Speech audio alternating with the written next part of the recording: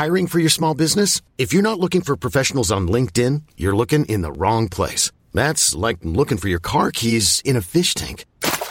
LinkedIn helps you hire professionals you can't find anywhere else, even those who aren't actively searching for a new job but might be open to the perfect role. In a given month, over 70% of LinkedIn users don't even visit other leading job sites. So start looking in the right place. With LinkedIn, you can hire professionals like a professional. Post your free job on linkedin.com/achieve today.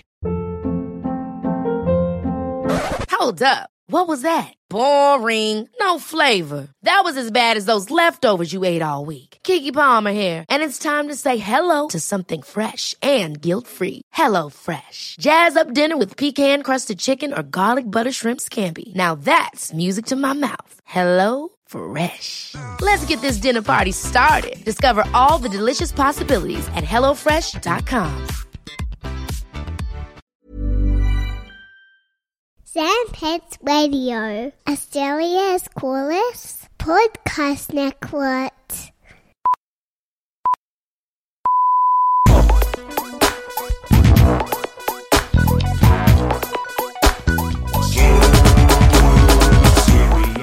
Hey everybody, and welcome to another episode of Serious Issues, a weekly comic book podcast hosted by me, Andrew Levins, and joining me today from across the... I was going to say seas, but I think there's just dirt between us. From Melbourne, Australia, I have the Joels, Zamet, and Dusha. Hello. Hello. Isn't there like a mountain range? No, there's the Murray River. God damn it, guys. Know your fucking geography. I'm dog Where's shit at the geography. Grampians? I don't know. See, I'm terrible at geography. I just know that there What do is you definitely say- the Murray River. I wouldn't say like from across the seas. Would I say from across the river? Yeah, you could say across the river, across state lines. Also, isn't the Murray River between Victoria and South Australia, not Victoria and New South Wales? No. Murray River is between Victoria and New South Wales. I mean, that's a pretty big river. Pretty sure. Anyway, I just want to thankfully- tap out now before I say anything even more stupid. Thankfully, this is not a podcast about Australian geography. This is a podcast that's all about comic books. And today we are very excited to hear that Zamet is furthering his knowledge of Dune Damn right. via comic books. And Dusha is furthering his knowledge of Junji Ito manga. That's it. Horror manga. That's it. Yep. The more fucked, the better. And one of those things is my fault. But to kick the show off, we're going to talk about... Well, look, I saw The Suicide Squad over the weekend. Have you guys seen it as well? Yeah, we both Yes. saw it. We actually managed to sneak into an actual cinema just before the lockdown was announced in Victoria. So we were Oh, crazy. some of the very lucky few, because the lockdown was You announced. didn't have to break the law. No. I had to break we- the law. And do you know that if they catch you, you actually have to join Task Force X? Oh, no. Yeah, see. Amanda so Waller's they've so made- mean. You're in trouble. Amanda Waller. Yeah, it's like it's a Task Force X is 5,000 people with no combat skills that illegally downloaded a movie. That's the sequel. Okay, yeah, no, we did a based reaction on our other podcast, Baseless Speculation, and in mid-episode you can hear three boys react to the fact that we're going back into lockdown. Yeah. So, I love those. yeah, it was nice. It was a nice little gift for us. Yeah. You know? How many lockdowns is this now? Six? I think. Yeah. Cool. Yeah. That's great. This is the fourth one this year. Just got extended today, in fact. Keeping the tradition alive.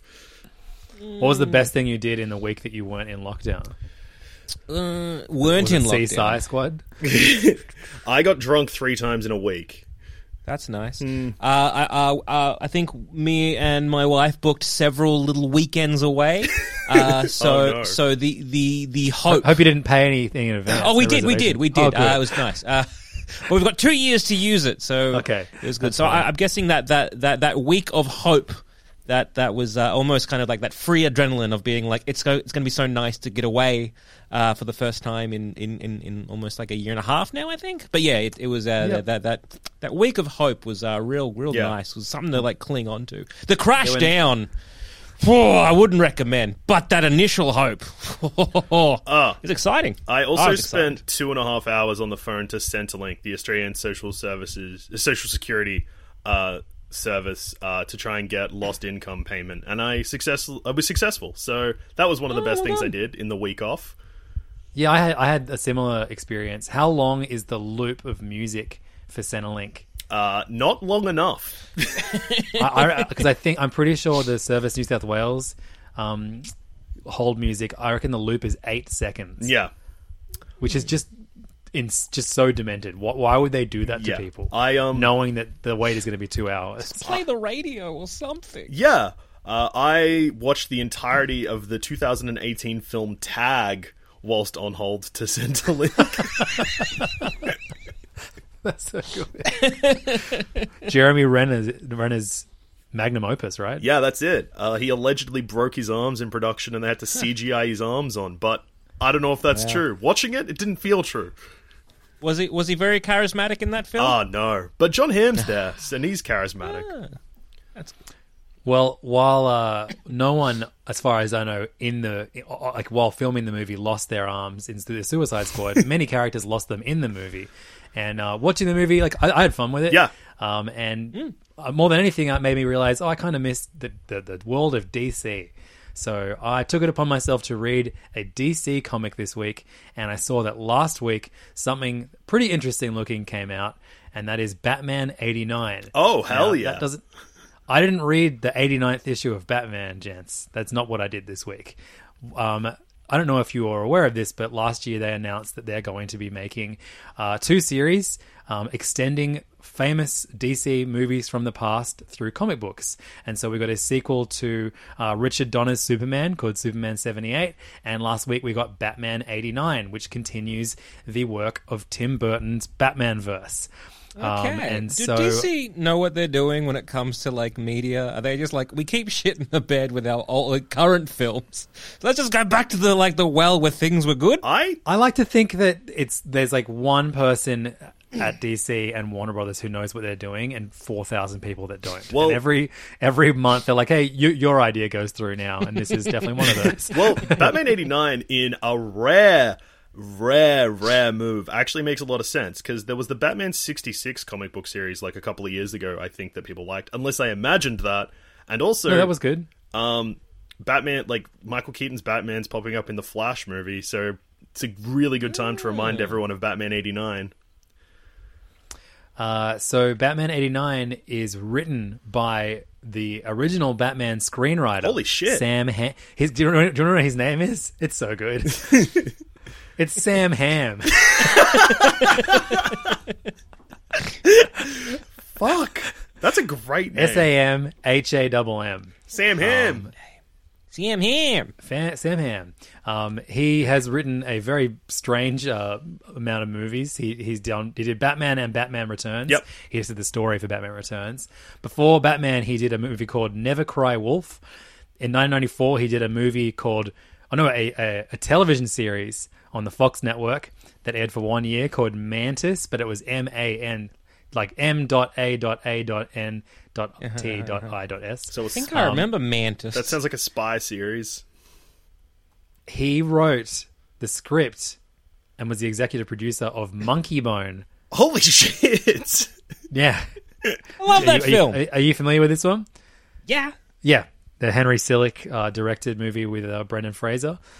And then in 2005, he did Masters of Horror, an anthology series for Showtime. He was a writer on that.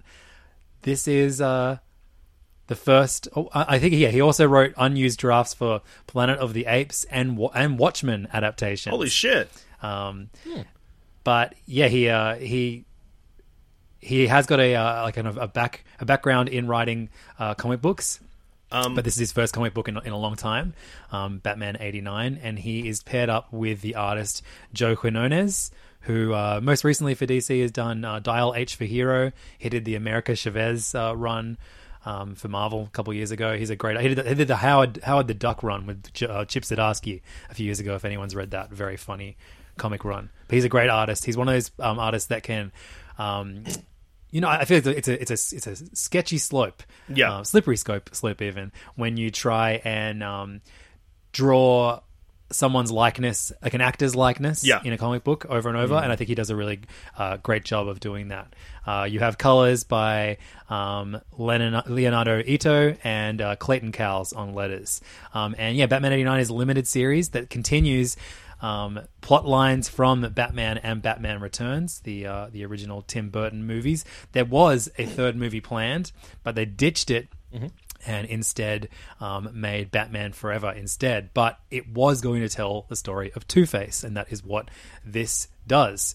Now, you may not be familiar or may not realize this, but Two-Face, the character, wasn't actually in either of the Batman movies, but Harvey Dent, who becomes Two-Face, was Billy D. Williams, right? That's right, Lando. Billy D. Williams. Yeah, exactly. Lando himself Or plays... Billy D. Williams is also in an incredible underseen film role. He stars as alongside Sylvester Stallone in a movie called Nighthawks, which is the most off-the-wall 80s cop action movie I think I've ever seen. And if you like stupid, fun movies, I recommend checking it out. The movie opens with Stallone dressed as a lady, like an old lady, to arrest a criminal. And that's like the opening of the film. And then the criminal gets away, and he's just standing on a train station being like, I will fucking kill you! I'll kill you! As a cop. It's incredible. And Billy D. Williams is also in it, and pretty much screaming the whole time too. It's incredible. Well, hopefully that's the next comic book adaptation. Yeah. But for now, we have Batman 89. And yeah, this is a Two-Face story, but we're continuing the plot lines. Apparently a bunch of stuff was cut with Billy D. Williams' character from the first two movies. But Batman 89 is all about... Harvey Dent. He doesn't become Two-Face in this first issue, but I have to imagine it happens at some point. Gotham is overrun by copycat villains. Lots of people that dress up in clown suits. There's even a few people that resemble the mutants from Batman: The Dark Knight Returns. Oh, sick. There were mutants? What's that, sorry? They were mutants? That's what they're called. Like, they call themselves the mutants. Yeah. Oh. Yeah. They wear, like, the weed glasses. They have mohawks. Mutants. Okay. Like punks. Yeah, it's been too Not long mutants since I've as seen in, like- Batman 89. Yeah. No, they're not in No. Batman 89. They're in Frank Miller's comic Dark Knight Returns, set in the future. Oh, yeah. Yep, no, I'm with you. I follow. They have like very weird like street talk. They're like, "We a slice a dicer," shit like that. But yeah, so the Gotham is still overrun with crooks, and in this at the beginning of this issue, we have Harvey Dent on a date with Barbara Gordon, daughter of Commissioner Gordon, and it gets rudely interrupted by a robbery. Someone steals a guy in a clown suit steals Barbara's purse, and Harvey Dent chases after him and flips a coin to see whether or not this guy's going to live or die, but then ends up just shooting the gun into the air to scare him away. And as this happens, Batman stops a big theft of some trucks by a helicopter, but in doing so, makes the helicopter crash into a building. And while he saved $38 million from being stolen from what was inside the jewel trucks or whatever, he caused $20-something million in damage via helicopter to the side of a building. Yeah, classic. So Harvey Dent decides that Gotham is a place for maniacs no longer, and the best way to fix this problem is to get rid of Batman once and for all. So he goes and meets with Bruce Wayne, and says, "Hey, we're both big figures in this city. What do you say we take down Commissioner Gordon and Batman?" And of course, we have a very Michael Keaton-esque figure.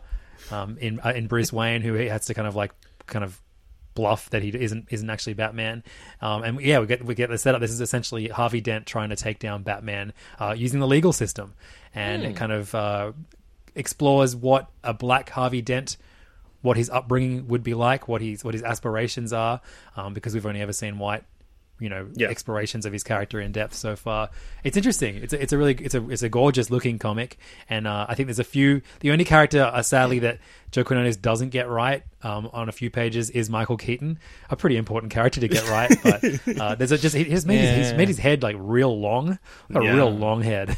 Mark, he's got a very distinct look. You know?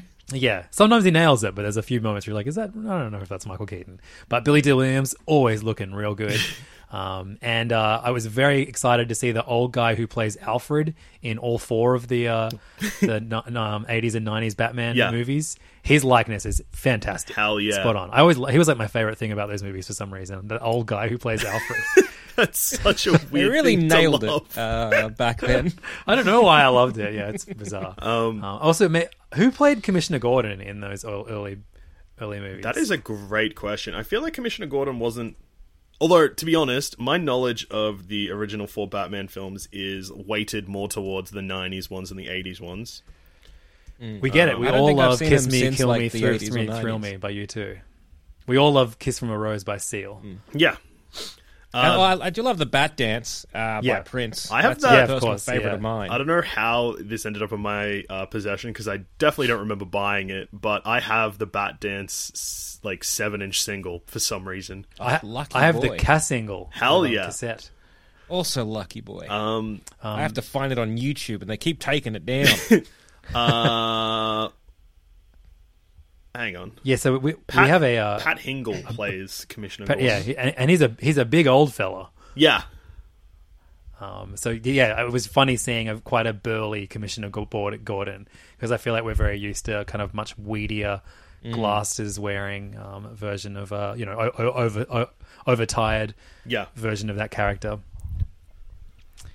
But yeah, it was a really, really great issue. Who's? That's me. I'm sorry. Were you guys getting that too? Yeah. Oh, yeah, No, yeah. that's all right. Archie is currently playing Minecraft with his friends, and they call each other to talk about Minecraft, and they use my account. Very cute. So just quickly going back to something you said right at the start before we even started talking about the comic, Sam Hamm. Do you know which screenplay treatment, or when he was involved in trying to write the screenplay for Watchmen, the film? Because that will absolutely color how this series is going to go.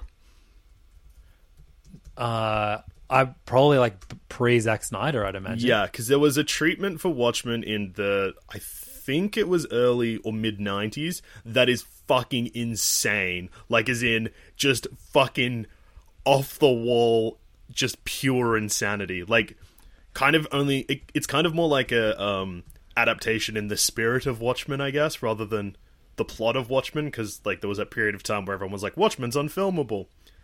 And if Sam Hamm was responsible for writing on that, then Batman 89 may take some fucking crazy turns.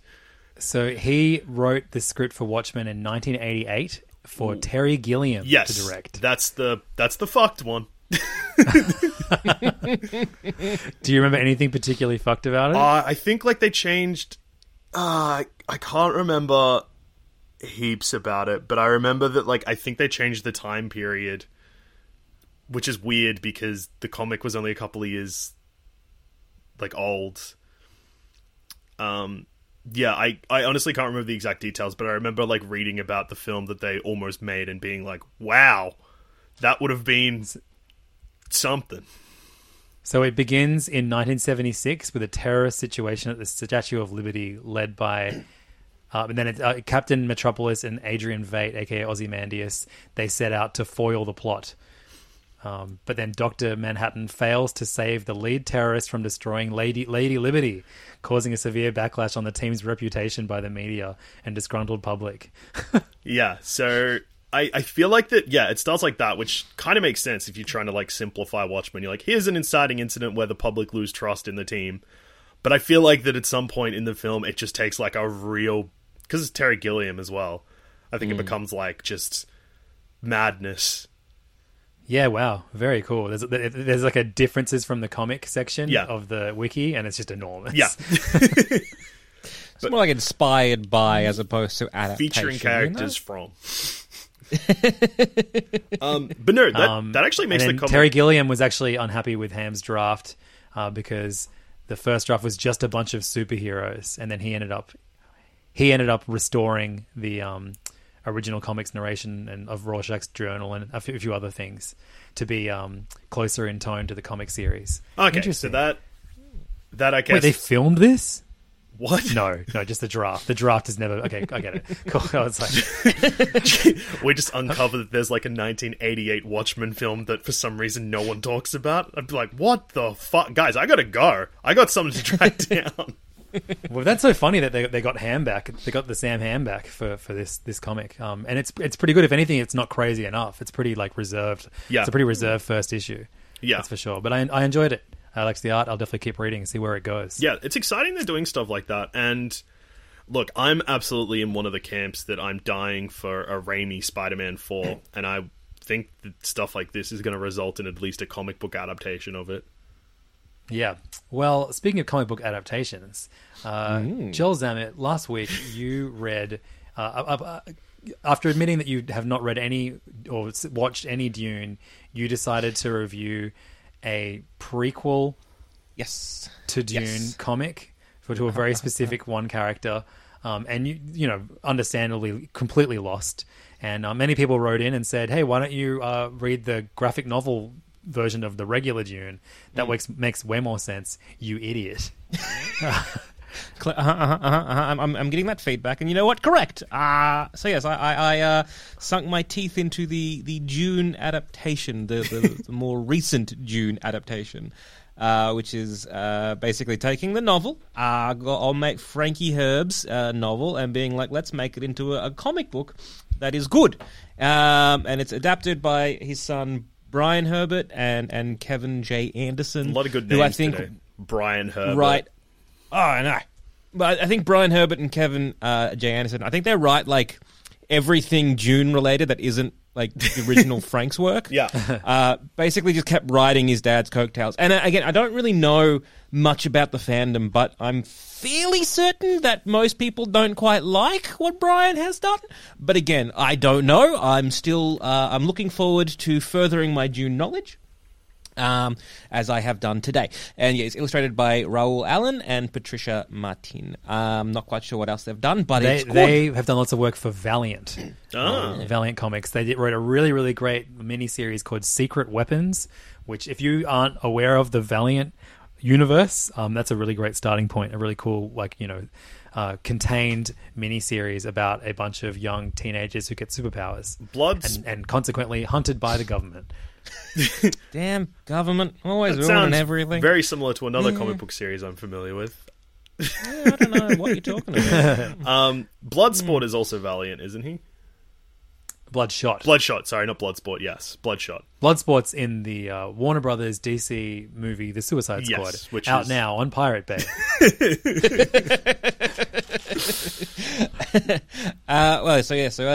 This adaptation, I assume it's good. I don't know, having never read the original Dune. It's still confusing, don't get me wrong. There's still stuff that I'm like, I'm just accepting this. There's a lot of words that I'm just like, sure, I guess that is something that, like, I think there's like a prophecy and you're like, you're the Jum Gablor, and I'm like, sure, all right, why not? Let's go with that. Then there's like the Bene Gesserit or Bene Gesserit, and they're like a subset of maybe people that can read the future. I don't know, but I'm all in, and I've never been more excited to be a Dune boy. So yeah, it all starts with the planet Arrakis. That is the place that has the spice melange, and again, the spice must flow. And the Harkonnens were like, right, we control this, but the Emperor, who controls everything, is like, I hate the Atreides because the Leto Atreides, who is like the Duke Atreides, head of the Atreides family, he's like, right, he is getting quite powerful, and the people like him, so I kind of hate him. So what I'm going to do is I'm going to ask Harkonnen from Arrakis, give it to old mate Atreides, and then cause a plot where the Harkonnen come in and ruin Atreides' day. And the Leto Atreides has one of the Bene Gesserit people named Jessica, a name I know and understand. And finally, it was good. A name for Joel. and she is not his wife. He wishes he was. At the end, she's like, towards the end of this book too, it's like, I wish I had married you, but I had to keep myself as a bachelor for political reasons. Anyway, but so she's like, his courtesan or whatever, and she has given him a child called Paul. And initially, the sect of the Bene Gesserits were like, you should have a daughter, because apparently they can just do that. And she was like, no, I want to give old mate Leto an heir. And so he did that, because the Bene Gesserits were like, if you have a daughter, we can marry it off to a Harkonnen prince, I think. And then that'd be union. Yeah. But then she's like, nah, just giving you a son instead. So anyway, they get asked from their own planet they were like happy with, and then they go to Dune, and then it's all about what's happening there, and they're kind of like taking over that power. And then there's suddenly a prophecy about Paul. He's apparently going to unite something. Yeah. I don't know yet. He's a prophecy of some kind, Yeah. which is kind of cool. Yeah. And then there's like a lot of machinations, and the people being like, the Atreides being like, the Harkonnens, they're not done with us. They're going to do something. And so this is basically a trap. So they try and kill Paul with a hunter-seeker drone thing. Of course.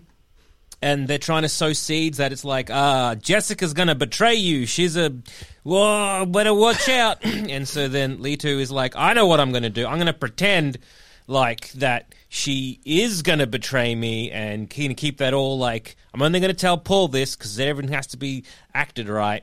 And so he's like, Paul, if anything happens to me, tell your mother I love her and that I wish I married her, and be good. And he's like, all right, I will. So anyway, it turns out that the doctor of theirs was like a traitor, and he drugs he drugs Leto, and then puts a fake tooth in him that when he bites down, it will release a poison gas. And so then when the Harkonnens strike and kidnap Leto, he bites down and tries to kill Baron Harkonnen. Yep. And I'm like, this is like amazing that they're using dentistry as a weapon. Big fan of that.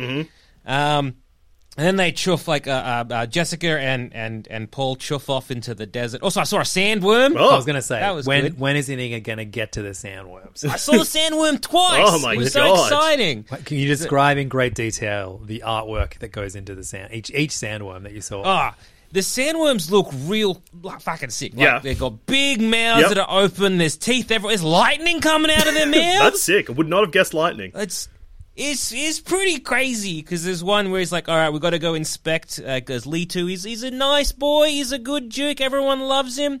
He goes there and he's like, right, we're going to have a look down, we're spotting to see if there's any sandworms out, because apparently when all the harvesters come and do the harvest the spice, they're like, this will attract sandworms, so we got to be careful. And so they find out, they're like, oh, there's a sandworm coming, but don't worry, a carryall's coming over to pick it up. But then the carryall doesn't come, and they're like, oh no, it's gonna, damn those Harkonnen spies ruining everything. And one of the guys who was like, what was he? Some kind of planetologist, and he used to work with the Harkonnens, and he was just like, well, I guess, we've got to try and get the spice, because the spice is, I'm not sure, I think the spice is, people want it. It makes your eyes turn blue, and maybe gives you long life, and maybe is addictive, and maybe it can make you predict the future. That's sick. I A lot of think. benefits there. I don't know, but I think. And so he's like, the Duke Leto is like, no, don't care about the harvester or the spice. We've got to save all the people. And the guy's like, man, this guy's caring more about us than the spice. Maybe he's a bit all right.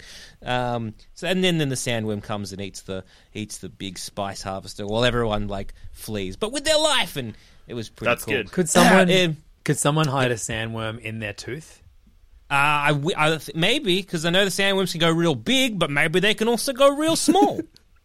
We don't know. Or maybe you do moment know. you tell me I don't yes, I'm reading Dune. So this was a really similar experience to when I first read A Clockwork Orange, where I was just seeing a lot of words that I didn't know what it meant and had no context for, but just like fell into the rhythm of it and was like, yeah, okay. I'm getting it now. I'm understanding. It's all this kind of like political machinations all going around. Everyone being like, oh, I gotta do this, I gotta do that, and I'm like, okay, cool. The end of this one is a little bit rushed, because they Jessica and Paul, they escape to the desert, and they apparently have like similar to in Preacher, you know, the Word of God, Yep. where they just like do a thing. So I think the Bene Gesserits have that because Paul is also trained for that. So like And mind, also- mind control voice. Yeah, and also he might be a mentat, which so in the Oh, we all know early- what a mentat is. Yeah, don't we? yeah, Yeah. we're there. Yeah, okay, cool. Because I think in the early days of the June Oh, we actually universe- don't. I'm joking. I have no idea. I know, what a I'm mentat is. explaining Okay. this. In the early days of the June universe, I think there was a war fought with AI, and AI was just like outright banned or outlawed, and so any kind of AI uprising they just squash. And so humanity had to be smart, and so we kind of evolved smart people who basically act like human computer. And I think Paul is a little bit of a mentat or a Bene Gesserit, or he's like the best of both worlds. The two And he's maybe a genders. Jesus. Yeah, cool. Well, it sounds like you're a lot more of a Dune boy now than you were last week. And Yes. So congratulations And- on your progress. Thank you. That is- And also, it made more sense. The blood of the Sardaukar make more sense now because Oh, good. I was like, what is going on? And in this uprising, where so in this comic, you don't really get to see much of when the Harkonnens attack Yeah. the Atreides compound, I guess. I'm not quite sure if that's like a big point in like a big battle sequence in the book or not. But like a lot of people just kind of focuses on them being like, shit's gone down, the shield's down, and I'm getting drugged, and I'm all bound up, and now I'm in a helicopter. Whereas in the Blood of the Sardaukar was like, well, we're taking it from the like a Sardaukar perspective, and he's like, yeah, I'm walking around, and there's that Idaho Jimmy or whatever his name was, Duncan Idaho, there's his name, who's some swordsmith. Anyway, yeah, he's the one that finds Jessica and Paul in the desert, and he's like, I know what to do. And that was the guy that the Sardaukar man tried to fire at. There's a scene as well to like show respect. They spit on the floor. That was neat. So, is this This bringing? water's very sacred. Okay, Yeah? okay. I'm glad you're able to follow the plot. That is Mm-hmm. really good to know. Do you think were there any moments where you're like, I wish I was reading this without pictures, or is the art does it make it a lot easier? It does make it easier. I had to, so I also to become a Dune boy as I am becoming. I'm watching or at least listening to as I fall asleep, like YouTube compilations of Dune lore, which is helping Helping you sleep or helping you understand Dune? helping me understand Dune. Not sure about the sleeping factor, but at least I'm understanding. And so I think I want to hunt down the David Lynch Movie? version Yeah. of Dune, because I have seen that before, but I was young and was also confused. And I'm looking forward to sort of watching that again now So- in preparation for the new movie to come out in 2024 or whenever. Yeah, so just wondering with that. So obviously that adaptation was hated by Dune fans. Yes. So you, And by the director, yes. yeah. yes. So are you excited to have got into Dune and then immediately watch something that the Dune fan base hate? Yeah. I'm And then excited. Follow-up question: yes. Is it true that fear is the mind killer? Yes, fear is the mind Yeah. killer. That is 100% true. That's a bit in the very early on. He puts his hand in a box, and then he puts the Ben Gesserit person puts a thing against his neck, and he's like, "If you move your hand, I'm gonna stab you with a poison." And it's fear is the mind killer. Something about obliteration or some crap. Do you know how much of the book has been covered by this one graphic novel? Like, how many graphic novels do you think they'll need to make before they cover the whole book? I've heard 3. Okay. I don't know where I heard that from, or if I'm making that up. Now that I'm saying it out loud, where did I pull 3 from? Because the movie, We'll never know. I don't know. the new movie adaptation is half of the book. Okay. Well, this ends with the end of this comic, and I'm not quite sure if this is also in the novel, but it just felt very rushed. So Paul has a bit of a dream / spice freak out because he's sucking in all that spice that's Yeah. in the air, and he's like, I can predict the future now. I know these things that are happening, and blah blah blah. So, is it good? Yeah. And backup question: do you like it? I do. I do. And I don't know if I'm liking it as if I am liking it or if I'm committing to this bit. bit of It's being hard a to June say. boy. It's But I'm a June boy now, and I love being a June boy. I'm looking forward to finally picking up the actual novel at some point. I guarantee you, by the end of the year, if you continue down this path, you'll be defending the Sun's books. I don't know what that means, but I hope I will. The wait, Sun. No, Yeah, right. yeah. I thought he meant S-U-N, not S-O-N. It's a confusing mistake to make. Yeah. Very easy to do. Because it wouldn't shock me if there was some kind of like Sons of June, but it's the U instead of the O, you know? Yeah. Maybe you become enough a June boy that you can write them yourself. Oh my god, maybe this could be your future. Quit podcasting, write June books. Nah, my dad didn't write the original Dune. I can't do that. So we're going to move on now to Douche's comic, but before we do that, let's hear from our sponsor. Hey, I'm Ryan Reynolds. Recently, I asked Mint Mobile's legal team if big wireless companies are allowed to raise prices due to inflation. They said yes. And then when I asked if raising prices technically violates those onerous 2-year contracts, they said, "What the f*** are you talking about, you insane Hollywood ass?" So to recap, we're cutting the price of Mint Unlimited from $30 a month to just $15 a month. Give it a try at mintmobile.com/switch. $45 up front for 3 months plus taxes and fees. Promo rate for new customers for limited time. Unlimited more than 40 gigabytes per month. Slows full terms at mintmobile.com. Hiring for your small business? If you're not looking for professionals on LinkedIn, you're looking in the wrong place. That's like looking for your car keys in a fish tank. LinkedIn helps you hire professionals you can't find anywhere else, even those who aren't actively searching for a new job but might be open to the perfect role. In a given month, over 70% of LinkedIn users don't even visit other leading job sites. So start looking in the right place. With LinkedIn, you can hire professionals like a professional. Post your free job on linkedin.com/achieve today. Millions of people have lost weight with personalized plans from Noom. Like Evan, who can't stand salads and still lost 50 pounds. Salads generally for most people are the easy button, right? For me, that wasn't an option. I never really was a salad guy. That's just not who I am. But Noom worked for me. Get your personalized plan today at Noom.com. Real Noom user compensated to provide their story. In 4 weeks, the typical Noom user can expect to lose 1 to 2 pounds per week. Individual results may vary. Thanks, sponsors.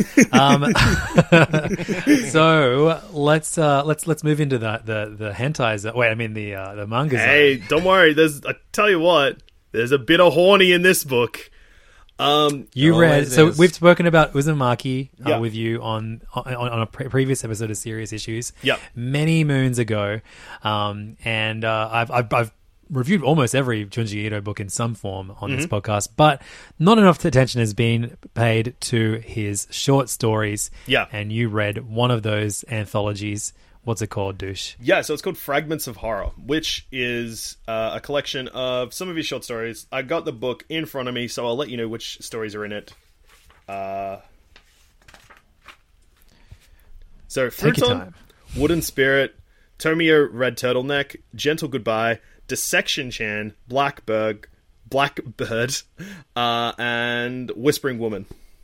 So these are awesome short horror stories. Yeah, and this... So, like, Junji Ito is obviously really well known for Uzumaki and Tomie. I've learned how to say it now.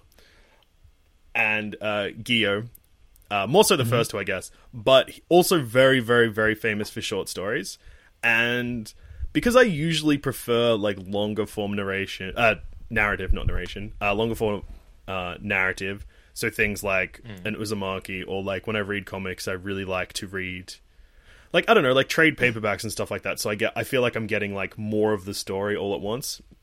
I guess it's actually going to make me kind of different from most people. Well, yeah, the Jackson and Zamets of the world who are constantly just reading issues of comics. I usually wait for full stories to drop. But in this case, it turns out that Junji Ito's short stories are, one, long enough that you get a full feel for the world of the story, and two, fucking rule. This collection of stories is so fucking good. And it also really, really captures, just through this relatively short anthology, to be honest. It's only like 200 and something pages, which seems like a lot, but is actually nothing compared to the length of some of his other books. Really captures like all of the different styles he's quite capable of. So there's some like really fucked horror ones, but he also touches on like funny, horny, which is a big one. I reckon every single one of his stories is like at least a little bit funny. Yeah. This has like some stories that are just like full blown funny. And it also has like some like quite somber and sad stories, which is something that Uzumaki and Gyo have moments of it, but I don't think they committed to the sadness as much as The Gentle Goodbye does. Which, so like these stories are all so good, and it also introduced me to maybe my favorite Junji Ito character, Tomio, who is just a horny king that keeps getting himself into trouble because of how much he wants to fuck. So he's the main character of 2 stories. Both of these stories involve him cheating on his girlfriend for no real reason and dying in both of them.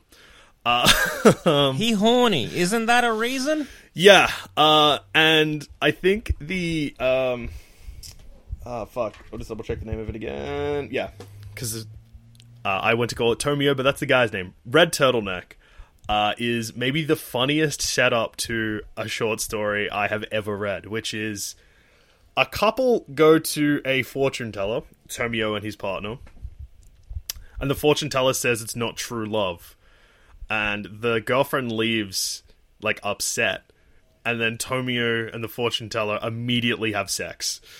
The fortune teller's like, yes, I told her that because me and you should be in love. And he's like, hell yeah. They bone right then and there.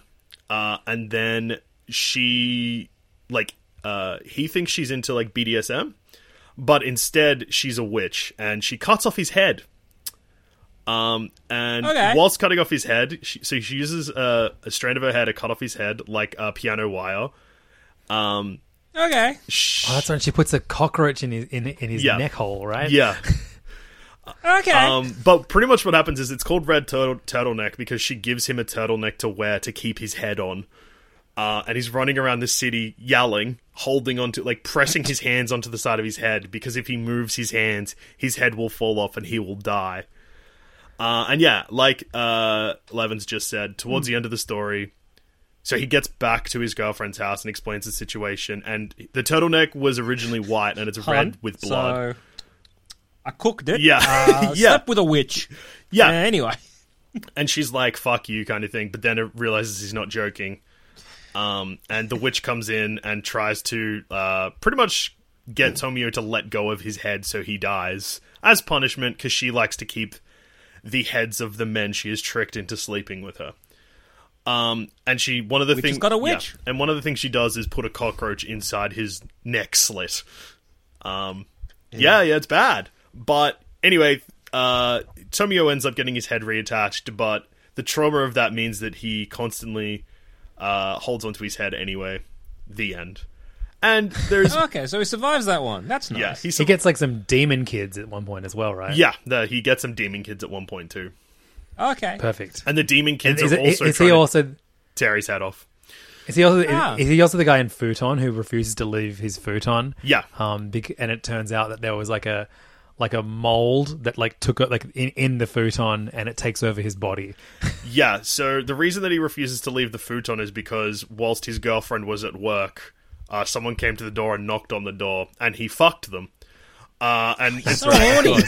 He's so horny. And it turned out that, poor guy. Zamet, you're not going to believe this. Turns out the person he had sex with was a witch. Every maybe time, he's just horny Tomio. for witches, you know? Or maybe witches are horny for him. It's hard to say. So yeah, she puts a curse on him. So basically, yeah, he's on a futon and he covers himself with a blanket because he sees everything as just like covered in creatures and horrible, like a hellscape, basically. Yeah. And how many witches would you have had to have sex with that then cursed you to think that maybe you had a problem, or that witches were really attracted to you? 2 would definitely do it for me. If it I reckon 3. If it happened twice, I'd be like, this can't be a coincidence. No, I reckon 2. I'd be like, it's a coincidence. The 3rd one, I'd be like, all right, this is something sus. Yeah. Kill me 3 times. Shame on me. But this one, his girlfriend also kind of gets inflicted by the curse, and she sees what he sees, and she escapes the house. But he, because he is the cursed one, can't, and they come back, and because he's on a futon, but he has a blanket pulled over his head. and he like will not get out from under the blanket. And then one day they come and they pull the blanket back, and he's just covered in mold. Rest in peace, King. Gross. Yum, yum, yum. Yeah. But another I story. do like blue cheese. Good point. Yeah, so you've got, like, those are crazy, horny, but also, like, have moments of very disturbing imagery. And, like, those are, like, so fun to read. Again, Tomio, probably the best character in fiction. He won't stop accidentally having affairs with witches. But the It's relatable. Yeah, no, man, that poor man. He just wants to have a subtle affair. Yeah. It's not his fault they keep being witches. But one story I really liked, which is really somber and sad and not really...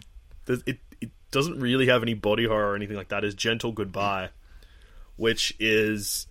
a girl keeps having dreams that her dad's gonna die. Unfortunately, with this one, I can't remember the characters' names, and there's a lot of characters, so I'm not... Rico. Yeah. So Rico's having dreams that her father's gonna die, and like that kind of plagues her because she's really worried that something's gonna happen to him. She ends up falling in love with a man and getting married, and he is part of a family where the family have figured out like an ancient ritual or like religious prayer, basically, that brings people back from the dead as kind of like a spirit, I guess. And they slowly they give it a time frame. I think it's 30 years or 20 years or something like that. Anyway, slowly fade. So they become less and less visible through time until one day they're just gone. There's no way to extend it. They don't know that they're like that.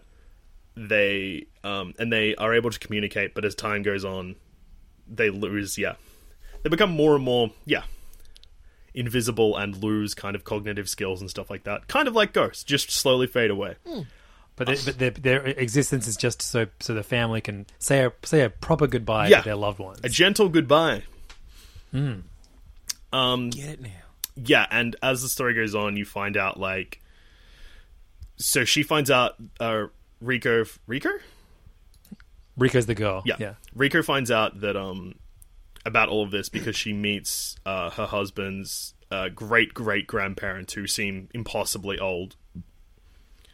And then eventually it's revealed that her husband's younger sister is also one, which is like quite sad because she's like young. And then, as the story unfolds, look, I don't know, there is a twist, and if you're going to read this, it's already got your attention, then just skip ahead. Yeah, but no, don't spoil the twist. Yeah. It's okay. Like all Junji Ito stories, they're totally worth reading. I think it's funny to spoil the funny ones, but that one, you're right, it is one of his more moving stories. Yeah, and the big twist is a heck of a twist, Reno. And it comes back to like her visions of her father dying and all of that stuff, and it's just like a really, really well written, well paced, just really interesting short story. And I still just can't believe how good this compilation of stories was, and it's made me so excited to read more of them. I started reading I forget the name. Dush's entire wall behind him is just unread Junji Ito books. Yeah, pretty much. You bought like 10, right? Yeah, so I currently own Uzumaki, Kyo, No Longer Human, Fragments of Horror, Smashed, legitimately 10. Remina, you got Remina, right? Oh yeah, I read Remina as well. Yeah. Viz published all of these. They're awesome hardcover collections. I have all of them as well. If you want, I can roll my chair back as far as I can and just start reading them all out. The one that I started reading is Venus in the Blind Spot.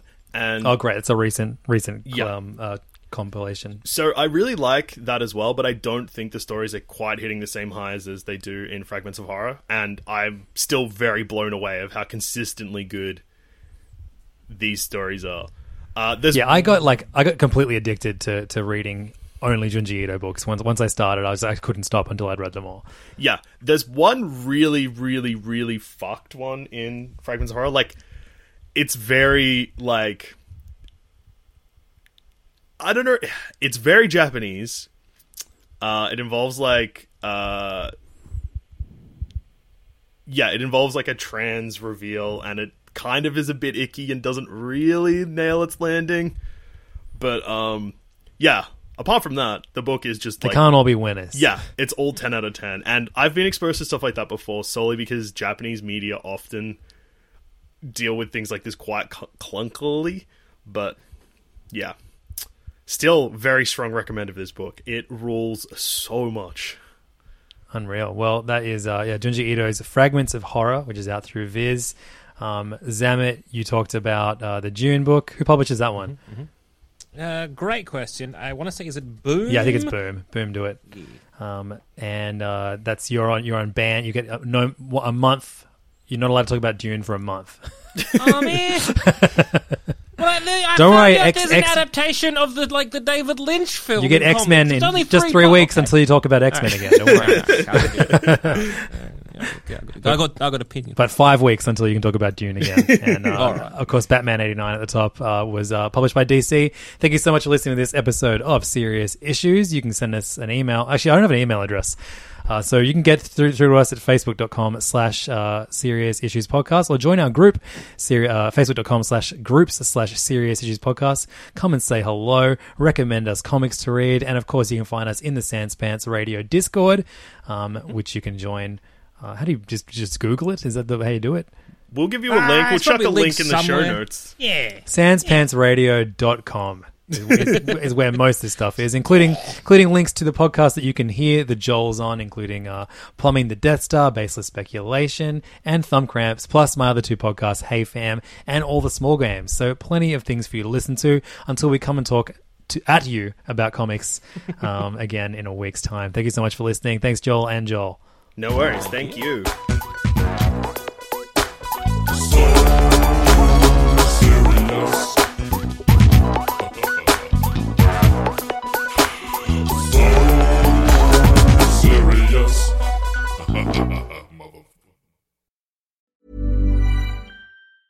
Hey, folks, I'm Mark Maron from the WTF Podcast, and this episode is brought to you by Kleenex Ultra Soft Tissues, your ally to help tackle your allergy symptoms this season. I love the change of seasons, but nobody loves pollen and all those other things floating in the air that make you sneeze during this nice weather. Kleenex Ultra Soft Tissues are hypoallergenic and allergist approved, so fight back against watery eyes and runny noses without worrying about irritating your skin. For this allergy season, grab Kleenex and face allergies head on. Even on a budget, quality is non-negotiable. That's why Quince is the place to score high-end essentials at 50 to 80% less than similar brands. Get your hands on buttery soft cashmere sweaters from just $60, Italian leather jackets, and so much more. And the best part about Quince, they exclusively partner with factories committed to safe, ethical, and responsible manufacturing. Elevate your style without the elevated price tag with Quince. Go to quince.com/upgrade for free shipping and 365-day returns. Even when we're on a budget, we still deserve nice things. Quince is a place to scoop up stunning high-end goods for 50 to 80% less than similar brands. They have buttery soft cashmere sweaters starting at $50, luxurious Italian leather bags, and so much more. Plus, Quince only works with factories that use safe, ethical, and responsible manufacturing. Get the high-end goods you'll love without the high price tag with Quince. Go to quince.com/style for free shipping and 365-day returns. When it comes to your finances, you think you've done it all. You've saved, you've researched, and you've invested all that you can. Now it's time to take those investments to the next level by using the brand behind every great investor, Yahoo Finance. As America's #1 finance destination, Yahoo Finance has everything you need, whether you're a seasoned trader or just dipping your toes into the market. Join the millions of investors who trust Yahoo Finance to guide them on their financial journey. For comprehensive financial news and analysis, visit yahoofinance.com, the #1 financial destination, yahoofinance.com.